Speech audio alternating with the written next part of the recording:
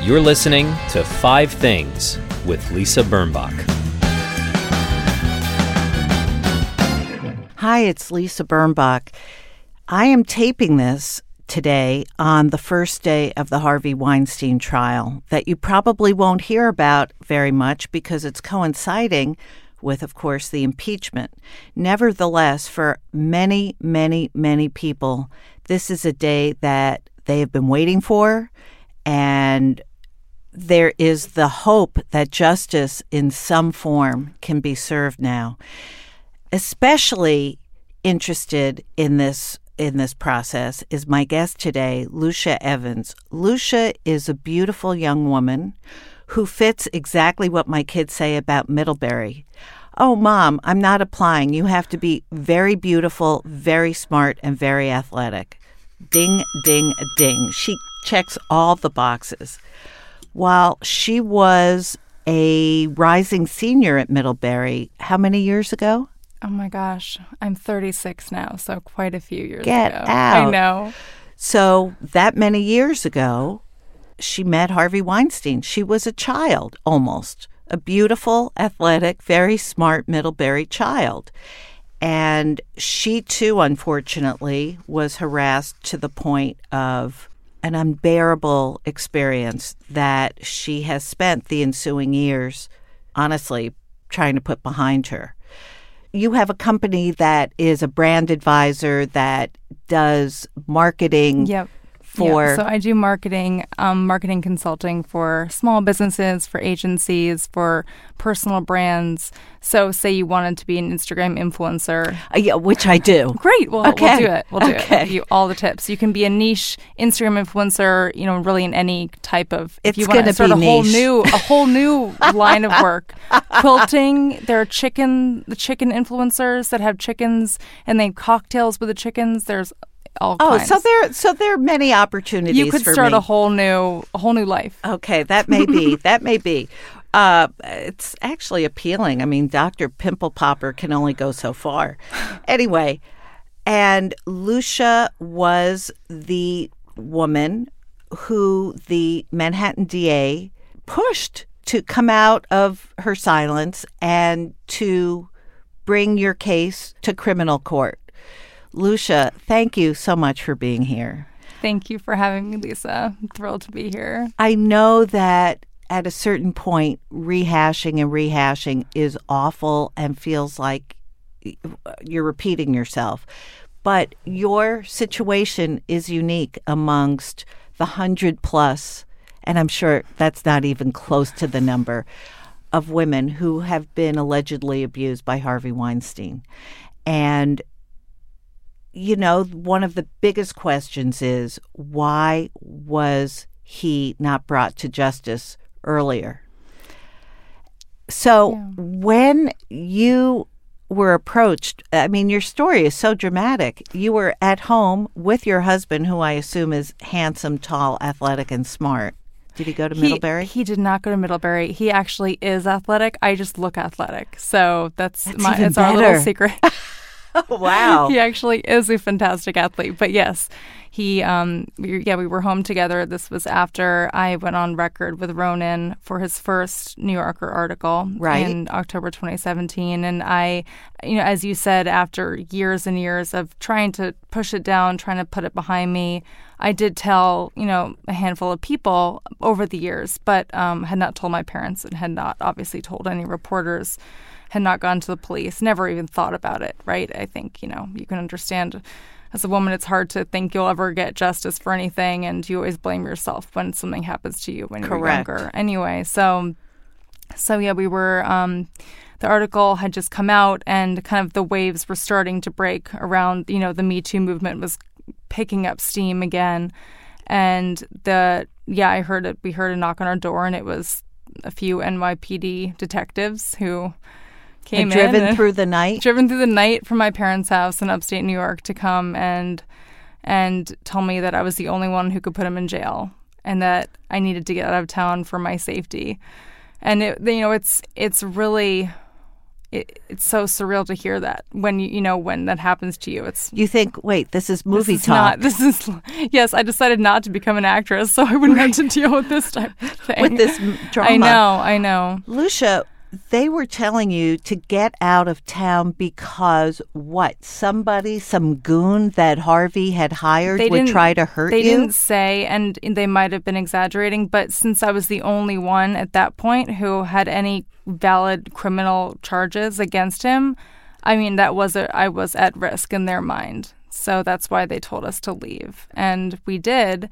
And I wouldn't talk to them without finding a lawyer, obviously, and ended up finding a fantastic lawyer who I love, who I have to this day. But it was just overwhelming, right? And because this is something that I haven't dealt with for so long, and I didn't know if I wanted to keep dealing with it because I told my story. I hoped it helped people, and I thought I heard a lot since then, and at that point, you did a great job. You don't have to do anything else, and you shouldn't have to, right? You shouldn't have to do anything you don't want to do, of course. Look, but you were the victim of a heinous crime, and you told the truth about it to a vetted, respected reporter. Why should your life be in danger? In fact, your life should be better. I know. Seriously, you've unburdened yourself. Yes. Finally, even though it probably caused your parents a great deal of pain, at least now it was out in the open and you should be free. Yes, you're exactly right. And I do feel like that is what happens, and it has. Ultimately, I feel that way. I do feel like after these past 2 years, I do feel free, and I do feel like I've done the right thing. But for a long time in there, I did not feel that way necessarily. It was a lot of ups and downs, and because you're then sometimes forced to make all these decisions you never thought you'd have to make, right? So it's like telling the truth basically opened me up to a whole new kind of web of, drama and intrigue and, and re-traumatizing myself. Of course. And it was a really tough time. And I imagine that tough time is ongoing for you. Yes. So what happened, and this is a very complicated story, and I've read about you to prepare all over the place. The police department, NYPD, heard your story, read your story, believed you. Why did they say it was you? And how did you feel knowing that there were possibly hundreds of other women who had been abused by this monster, that you had to do it? It was all on you. How could they tell you that? And what did that mean? Yeah, it was such a strange thing to hear because I don't know what effect they wanted that to have. I'm sure they wanted me to feel empowered and good about that, but that would have scared the pants off of me. It scared the shit out of me, and it wasn't. I mean, and I just said, I cannot be the only one, and I didn't know at that point that there would be 100+ women who would, also come forward with. Well, you helped them. And thank goodness. And I'm so glad that I could. That's what I'm most happy about, is that I could help other people. And I never even could have conceived that I could do that. And, it's just, you think your life is one way and then you end up making an impact on someone. And it just opens you up to a feeling that you couldn't have imagined. I mean, that's what life is about, and it's phenomenal. That's because you're phenomenal. I mean, a lot of people in your situation would be, I would think, furious, bitter, would be outside the courthouse right now, protesting, screaming. And a lot of women do feel that way. Yes, that's great, and they should. And I'm angry. I'm angry too. I've gone through all of the stages of grief at this point, right? And you're a Kubler-Ross scrapbook. And sometimes you just need to go on with your life, and I need to work. I need to make a living. Sometimes I need to shut this out and not look at my email and not respond to the email chain with all of the amazing other silence breakers on it, because I just have to focus on the day to day, and that's fine too. We can't always go back to those places all the time, right? And your, let me call it heroism, is not something you chose. This is not a circumstance. I'm sure when you were a younger woman, and you still are very young, you thought, oh, I'll be an actress, or I'll be a lawyer, or I'll do human rights, or I'll translate German. Yeah. You never think that this is what. Yeah. Yeah. Oh, I'll be a victim, and then I'll be a victims' rights activist. I know. I mean, right? It's really You never think that ever. I can never even conceived of this ever happening in the macro sense with him, given how much power he had back then. But I think you raised a good point about why people come forward and all the people that say, "Oh, she's in it for X, Y, or Z." There's nothing. There's no. We have no ulterior motives here. Like, you actually think that we'd want to go through this, as your friend did, right? As Jean Carroll has done. I mean, all of these people. Does anyone actually think that we want to go through this, this blame and this horrible? I mean, all this attention, and it's not. Yeah, I guess what people don't understand until they're in the middle of it or close to it is that when you are named. And this may only be a function of digital cyber society. You are suddenly a giant punching bag. There's a target on you. People who don't know you, who don't know the story, who haven't even met you, are calling you horrible names. Oh. They're saying you asked for it. They call you a slut. They say you only want money. And the last thing you want is to be associated with this. Of course. I mean, it's everything you have been trying to avoid the entire time you've been trying. I was trying to, just move on with my life and to pretend it didn't happen. You know, it's everything you don't want to happen. Can you, I feel badly asking, but can you explain to us why you were the, victim zero, and then why you were booted out? Yeah, I'll try to explain in as quick terms as I can. Basically, obviously the NYPD they were trying to find other people to be involved in the case. And obviously the more people are involved, the stronger the case, and the less likely it is that something could happen like it happened to me and a case gets dropped, and then what do you have? So they were trying to find other people. Before they did, or in the meantime, as they were trying to find other people, there was a prosecutor on the DA side who I really wasn't connecting with. I recently when I spoke to someone else, I told them the story about her calling us Harvey's girls, and it was very off-putting, and I didn't feel like she could, resonate with the jury, win the trial. I didn't feel like she could represent me or other people who would be part of the case too. So I actually got her. My lawyer and I got her removed from the case, and petitioned Cy Vance to remove her, which he did, and then put Joan Naluzzi on, the new prosecutor. And in that time, the DA and still the NYPD and the DA do not speak to each other. They're not connecting with each other. They're not communicating. And they could help each other build the case. I mean, you would think they would, yes. But so I noticed kind of a lot of discord between the NYPD and the DA, and I was the NYPD's kind of first witness, right? I wasn't kind of found or cultivated by the DA. I kind of came from the NYPD side, so maybe the DA always thought, oh, she's the NYPD's person, whatever. It didn't matter. I heard over and over that I was I had a really strong case, and when others joined me, that I had the strongest case of all of them, and that they believed me, and it was completely fine. And as I was deciding whether or not to come forward, I was just so stressed out that I ended up having a seizure and breaking my foot. Oh no! And I went into the DA's office with my huge cast on, and and it's hard in New York when you're in New York and you have to walk around with with all the crowds. Now I know. Yes, now I know. Gosh, I feel so bad for people that have to do that.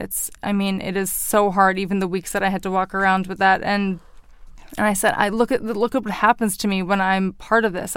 Obviously my brain cannot handle the stress of this. But even then, I decided to do it and to be part of the case. And they had found other people to be involved with me.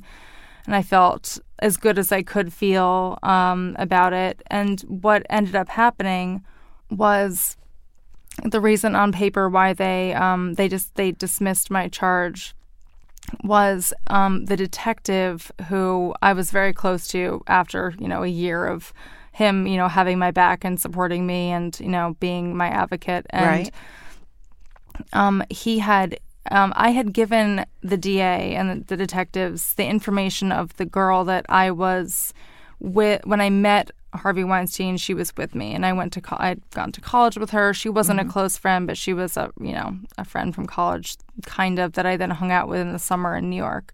And she had been fact-checked by Ronan. He had, his team had interviewed her and fact-checked her against, the story I told. Obviously she's not a witness. She wasn't there when the assault occurred, but she was there when I met him. So everything checked out. She had the same exact story as me, but then she changed her story after she talked to Ronan and Ronan's people, and when she talked to the NYPD, she changed her story.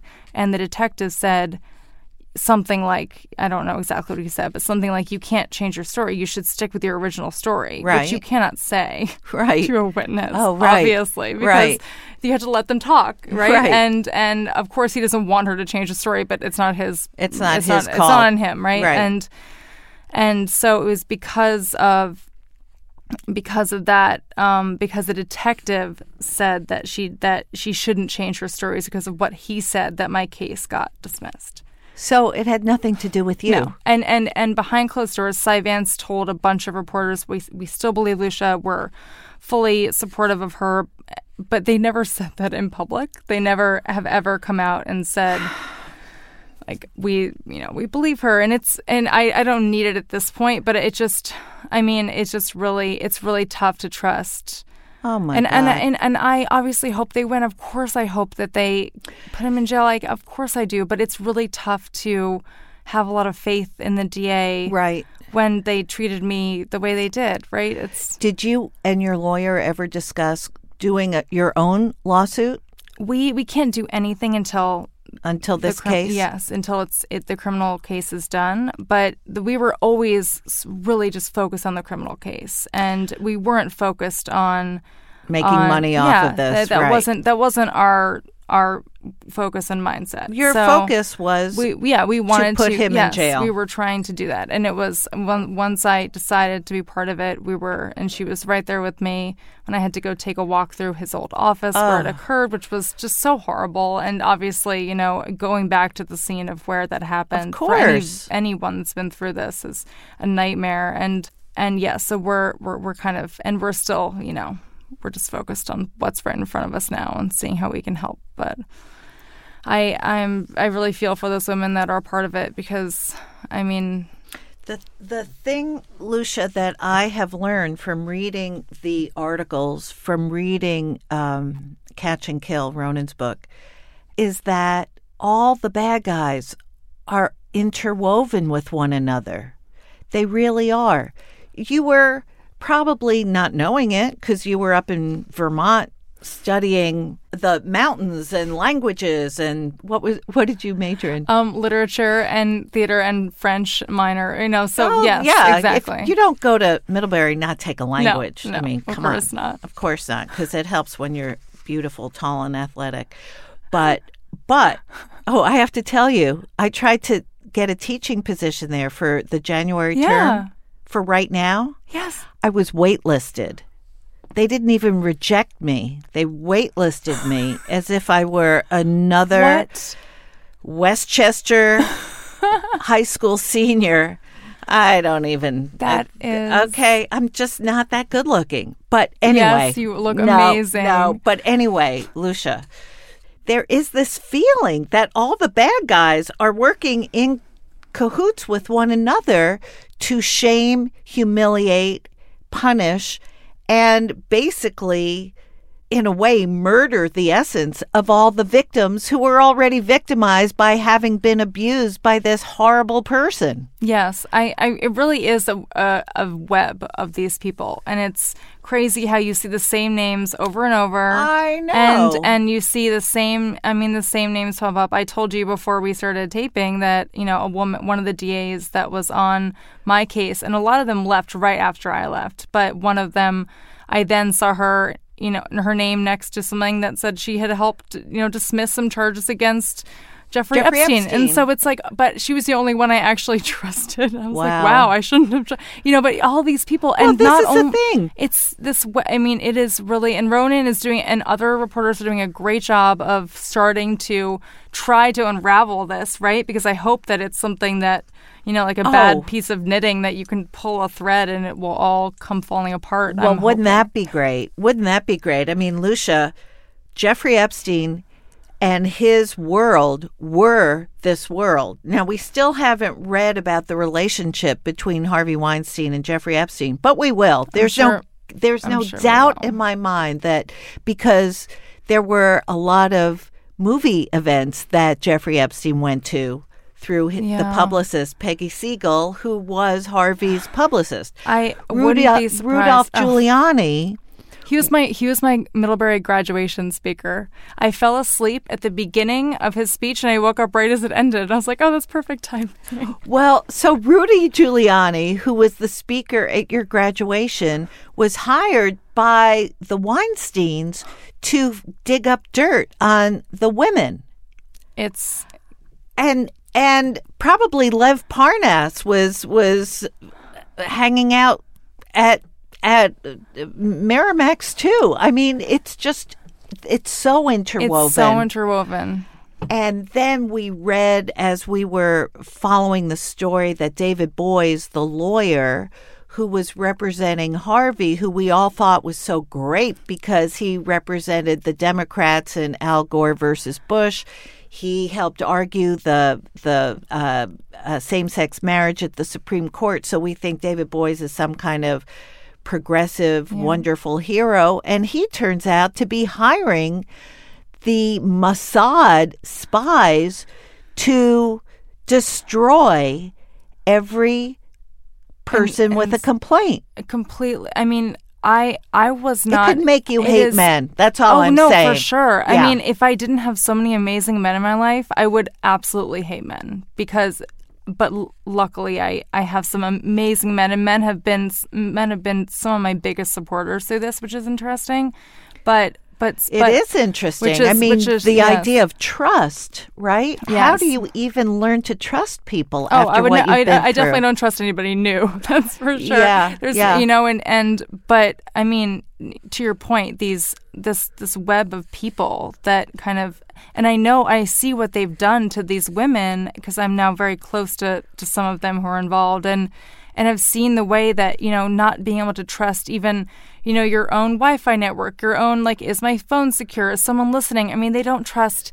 They are, these people have messed with them as they should because they really were tracking them, right? And tapping their phones and reading their emails and pretending to be people they weren't. I mean, they infiltrated their lives in some cases. And they only didn't do that with me because my article, my piece of Ronan's article I came on at the very end, and they didn't even know I existed. So I'm not an actress, right? So they didn't know who I was, but also I was just so late to the game that I kind of managed to avoid some of the horrors that these other women. So if you don't mind, take us back to when you're 22. You're just waking up from Rudolph Giuliani's graduation speech. You graduate from beautiful Middlebury College, and at this point, you're moving on, right?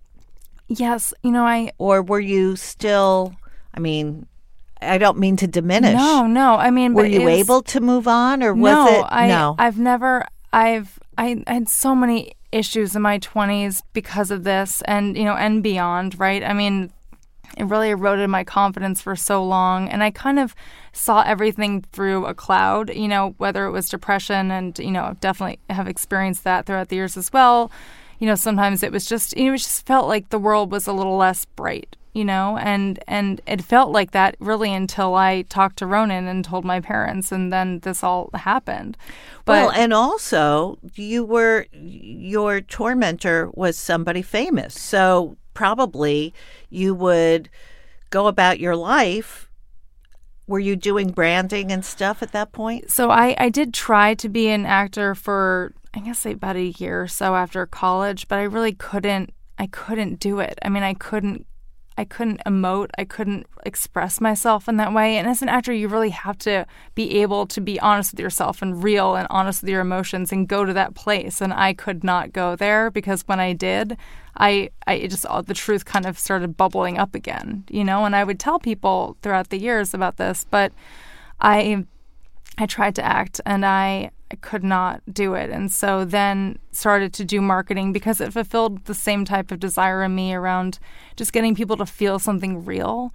And I always loved kind of getting to that kernel of truth. And I could tell stories. And that's what as a writer, I do that. And as a branding marketing advisor, I do that as well. But I could tell stories through marketing in a way that I felt like fulfilled that side of me that wanted to act, which was it was lucky for me that I found it. But truly, yes. So you're going through your life and you meet the man you marry, and all of that on one side of the ledger is really good. And then you want to go to the movies, and then you see the logo. I couldn't go to the movies, and I always loved watching the Oscars. I haven't been able to watch them since.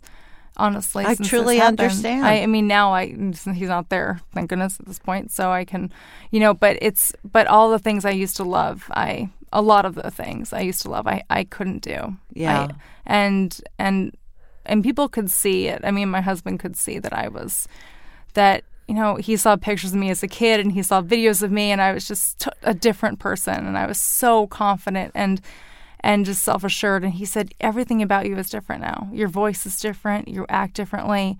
So, what happened to you that completely just switched you?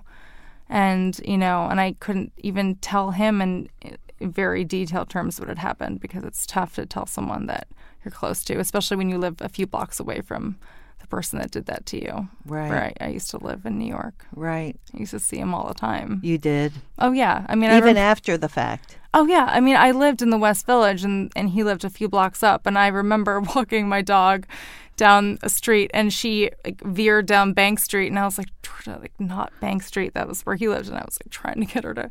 And she decided to poop right across the street from where he was getting in a town car with his wife and kids. And I just remember, just waiting for my dog to finish, going to the bathroom. I was like, this is so fitting. But I was staring at them get into the town car, and I was just like, does she even know what this person is? I want to say, I knew him. Oh, you did? Yeah, I did. And I have to say that while he's hideous to look at, it's not his fault. He was born that way. His personality was aggressive, mean, ADD like crazy, bullying people. You try to understand why somebody's such a piece of shit. Yeah. And you figure, well, maybe he was unpopular. Maybe he's getting back at womankind because nobody took him seriously until he was successful. But you know what?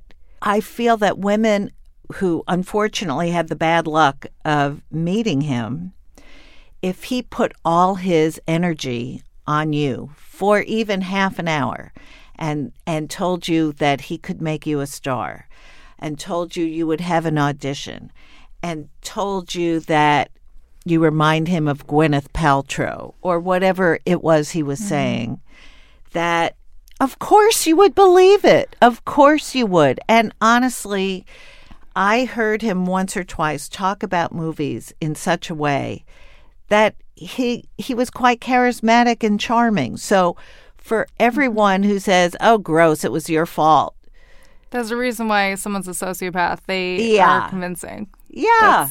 Yes. Exactly. I'm not saying he is. I don't know what he is, but you're right. I mean, and it's I was really smart, even though, and I still am, but even though I was just so young, right? So yes, of course, a child. Of course, I'm going to, if someone, says, "Oh, come to my office during the day," and you'll introduce you to my casting director, who's a woman, right? And she'll show you some scripts. I was like, "That's great." Like, right. What? It's during the day. What's going to happen there? I wasn't, not like it's wrong to go to someone's hotel room, but it wasn't the situation. Right. And nothing's wrong with that either, because you still doesn't give anyone the right to do anything that you wouldn't want to do. But I mean, yes, you're right. Of course, it's really, really tough. And he always preyed on that age, right, where you were very susceptible to, you weren't, as experienced maybe like I was, right. You weren't as, you just, you trusted people a little bit more. Well, and he used to say things like, "I swear on my children's life." So when I heard the tape with the actress. I know, Ambra. Ambra. Amazing. And so when someone swears on their kid's life, you sort of think, oh, okay. Nobody does that casually. I don't have kids yet, and I would never do that anyway. Right. I mean, it's like a ridiculous thing to do. It's and a also, ridiculous yes, thing you're right. to say. It's obviously, you can't trust anyone and anything people say some of the time. And some people I just think are bad people, and I never used to think that, really. Yeah. I used to think that some people had some good in them, but I don't know. I don't know either. And you know what, Lucia? That's heartbreaking to me, that somebody with your spirit and your kindness could end up feeling quite embittered about the human race, honestly, because of what happened to you. And how it was politicized, and I know the police were on one side and the district attorney's office is on the other, and who do you trust? And I know. I mean, you're a 30-some-odd-year-old young woman who has to have a lawyer on retainer. I mean, that's not normal either. It's insane what we have to go through to find justice, and I don't blame anyone who doesn't want to go through this, because it is, I mean, you saw what happened to me, and it's so much worse for women of color. I mean, I had it, right? I mean, it is so much worse for others. True. Much, much, much, like LGBT community. I mean, the people, marginalized communities, it is so much harder to find justice, and I just hope that people don't give up hope and don't stop trying, because there's no way anything can change unless we keep trying to make a difference, even though the system is incredibly flawed and it's a nightmare to deal with. I just hope people don't stop trying.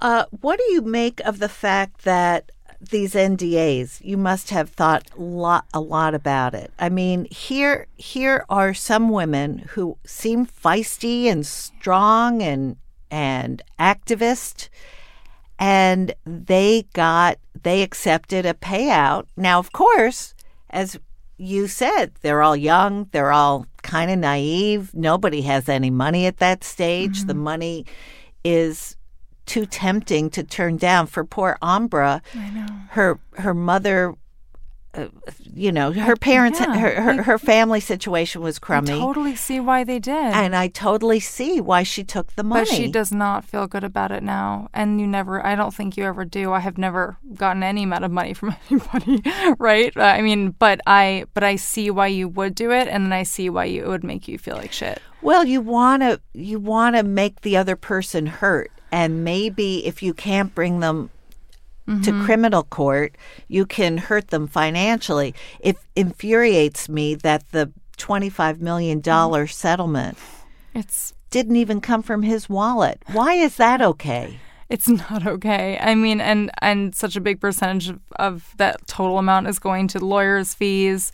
I'm not part of that settlement right now, but for people who don't know, I guess there's a large group of women, because Harvey allegedly abused such a large group of women, who will be sharing in a payout. I mean, maybe. I don't know if it's even going to happen. One of the women said the funniest thing to me on the phone when we were talking. She's like, well, that might buy me a nice dinner, but it's not going to buy me much else. And I don't even know. I mean, apparently there's a system. They they have to kind of figure out who gets a bigger percentage or a smaller percentage of it. And I don't know like what their what? criteria Did is. Did he touch you, or did you have to watch him masturbate? Yeah, exactly. Right. I have no idea what any of that criteria is. I'm not involved in that right now at all. But a lot of these women have cases or crimes or allegations that are outside the criminal and civil statute of limitations. So this is their only chance to get something from it. So I totally understand why they would want to be part of it. Even though it is embarrassingly low and it's shocking and horrifying, they feel like they have no other choice at this point, right? So I get that too. Right. And they've also incurred expenses with lawyers, and they've changed their lives, and they had to move. Thank you for bringing that up. I think that's something that no one realizes. Every time, I wasn't part of the group that was at the courthouse the first day, but a lot of women that are part of this were, and we talked after, and they said, yeah, every time you're going in front of the press, you're going on camera, you have to get your hair done, you have to get your makeup done, you need a blowout, you maybe want to wear a different outfit than you wore last time. And all these things we pay for ourselves. Right. All the travel that I pay for, coming up to New York, going back home, everything, we're paying for all this out of our own pocket. And most of us none of us are wealthy, I don't think. I'm certainly not. And many of us aren't working. I'm not an actress at all, but many of the actresses aren't even working actresses. Right, they've been blackballed. Put them out of business. Right. So it is so hard for us to constantly pay for all these things, and no one is, we're not asking for anything, right? But it's like no one is. It's just really, it's unfortunate that we, have to keep on, to your point, incurring all these expenses. Well, how about when the cops said you have to go away? Were they going to pay for you to stay in a hotel in another state? Were they going to pay for your security? Were they going to pay to scrub your internet? Were they going to change your password? Luckily the cops actually did, whenever I needed to go up for interviews or to, go on the record or to talk to them, they did pay for my travel, unlike the DA that still owes me a lot of money. And I keep emailing them about it, but they never respond. Apparently they have other things to worry about right now. But it's like, even, $1,000 is a lot of money to me, because I'm not wealthy. I'm just trying to make a living, right? And like all of us. And it's just unfortunate that, it's just so stupid to me that, that this is where we are. This is where we are. It is. Well, I guess you have a choice to smile and say this is stupid, or to be undone by it. And I think you're an amazing woman for being so upbeat. I'm not and so always positive. smiling, so I'm happy to be here. But it is, it's always an emotional roller coaster, and sometimes And just before we get to your 5 things, Lucia, how does this experience, and people now knowing that you are a silence breaker, which is an honorable feather in your cap, if and that's putting it mildly, how do people feel who are your clients and your potential clients about your role in this big story? It is. I'm so thankful. I would never have been able to do this if I hadn't been on my own and left the corporate world, because that environment just is not, it's not conducive to being open and honest, right? It's not in corporate HR's best interest to have someone who is telling the truth and who's in the public eyes. Right. And I get that. If I hadn't left, I wouldn't have been able to do it. But luckily I had, and my clients are, they're amazing because they're all so supportive. And a lot of them are small businesses and, either startups or family-run businesses, or all my clients are in New York. They're all, local to New York businesses. And I just love that they've continued to trust me, and that they see the value that I bring them, even when, one day I might be feeling a little down, or they ask me how I'm doing, and even just asking me how I'm doing. It's like, it is just so wonderful to have the types of clients I have. That's cool. Shout out to Frames Bowling Lounge and Piccolina, who is they're a startup that make empowering clothes for young girls, and those are my 2 small business clients that I just want to shout out because I just love and value them. That is so cool. That is so cool. Okay, what I love is your list of 5 things. This was so hard to start. It's hard to get yourself in a positive frame of mind. Yeah. And but once I started, I couldn't stop and I had to cut it down. So thank you for giving me the chance to think positively. And also I was happy that I came up with more than 5 and I had to cut it down. Yeah, no, that's a great feeling, isn't it? Oh, life sucks. Oh, I'm tired. Oh, nobody believes me. I just want to go home. Exactly. And then suddenly there are 8 things that you have to figure out. Yeah, it's amazing. So let's do number 1. Okay, number 1. My number 1 favorite thing is Lacrima del Moro d'Alba wine, which I'm sure I'm pronouncing incorrectly, but it's an Italian wine from a region called Le Marche, and it's all the way on the east side of Italy. No one really by the coast. Not many people know about it. It's not very touristy. It's actually a very controversial wine, and if you Google it, it's named. There's an article in Wine Spectator or something that says it's someone's least favorite wine they've ever tried. Wow! But I've been to Italy a whole bunch, and my husband and I had this once at a tiny little. It was like one of those little inns or agriturismos in Tuscany, and it tastes like flowers. I can't describe it. It's so delicious. If you can find it, you should definitely try it. I haven't been able to find it, but we went back to the vineyard to this one region specifically on a pilgrimage to find this wine. And you did. And we bought a whole bunch of it, and we have a few bottles left, and it is fantastic. Is it red or white? It's red. Ah, okay. Yes. Are you a red drinker? I'm a red drinker. I mean, yes. I wish I could say I had a wine cellar full of it like Joel's time, but I don't yet. I don't yet have that. Joel. Yeah, Joel. Joel, yes. I'm jealous of that. But okay, that's great. And that is a note to myself to find it. Find it, yes. Number 2. So my number 2 favorite thing are my dogs, Alfred and Georgia, who are my children right now. Right. And it's just lovely and I think people have said this on your podcast before, but animals just give you a different perspective and just take you out of your head and force you to live in the moment and force you to appreciate the moment. And I have a 10-year-old dog and a 1-year-old. And oh, wow. The 10-year-old is a very wise, sensitive girl dog, Georgia, and Alfred is a crazy, rambunctious little boy dog. And it is so sweet to see them, and she's getting to like her little brother, and I just absolutely love them. And, unlike human children, you don't have to write a letter to get them admitted into some fancy nursery school. I know. There are advantages. And they don't talk back to me. And they don't talk back. I don't just send them to college. College, I hear, is very expensive. Very. And they only get waitlisted at Middlebury. Middlebury was the only college I applied for, and my backup was Yale. How would I ever think that I would get into Yale if I didn't get into Middlebury? Well, because it was different then. It was different. I don't think any of us would have gone anywhere today. No, that's for sure. We'd have needed a special skill or a differentiation. Or be perfect at everything. Everything, yes. Yeah. No. Number 3.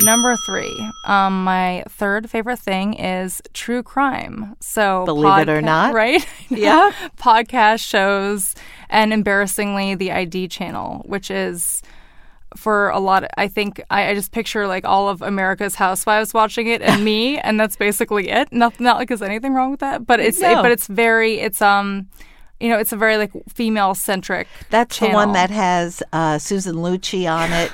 Yes, it's like evil lives here, homicide hunter. I mean, it is for some reason it's a big stress reliever for me. And I've read articles. I'm like, why do I like this so much? Why do Right. But I think what it does is it makes you feel safe. I don't like unsolved mysteries. I cannot deal with that. Right. Like I need to know what happens, and I feel like I could prevent it if this ever happened to me. Well, look, the most popular podcasts are crime stories. I listen to all of them. Do you listen to any of them? I've listened to S-Town, and I've listened to the Adnan Syed one, Serial. Serial, yes, that one's amazing. And Dirty John. Did you hear that? Yes, I started listening to that. That was intense. Oh, my favorite murder is, you think you would love that one. Oh, okay. It's good.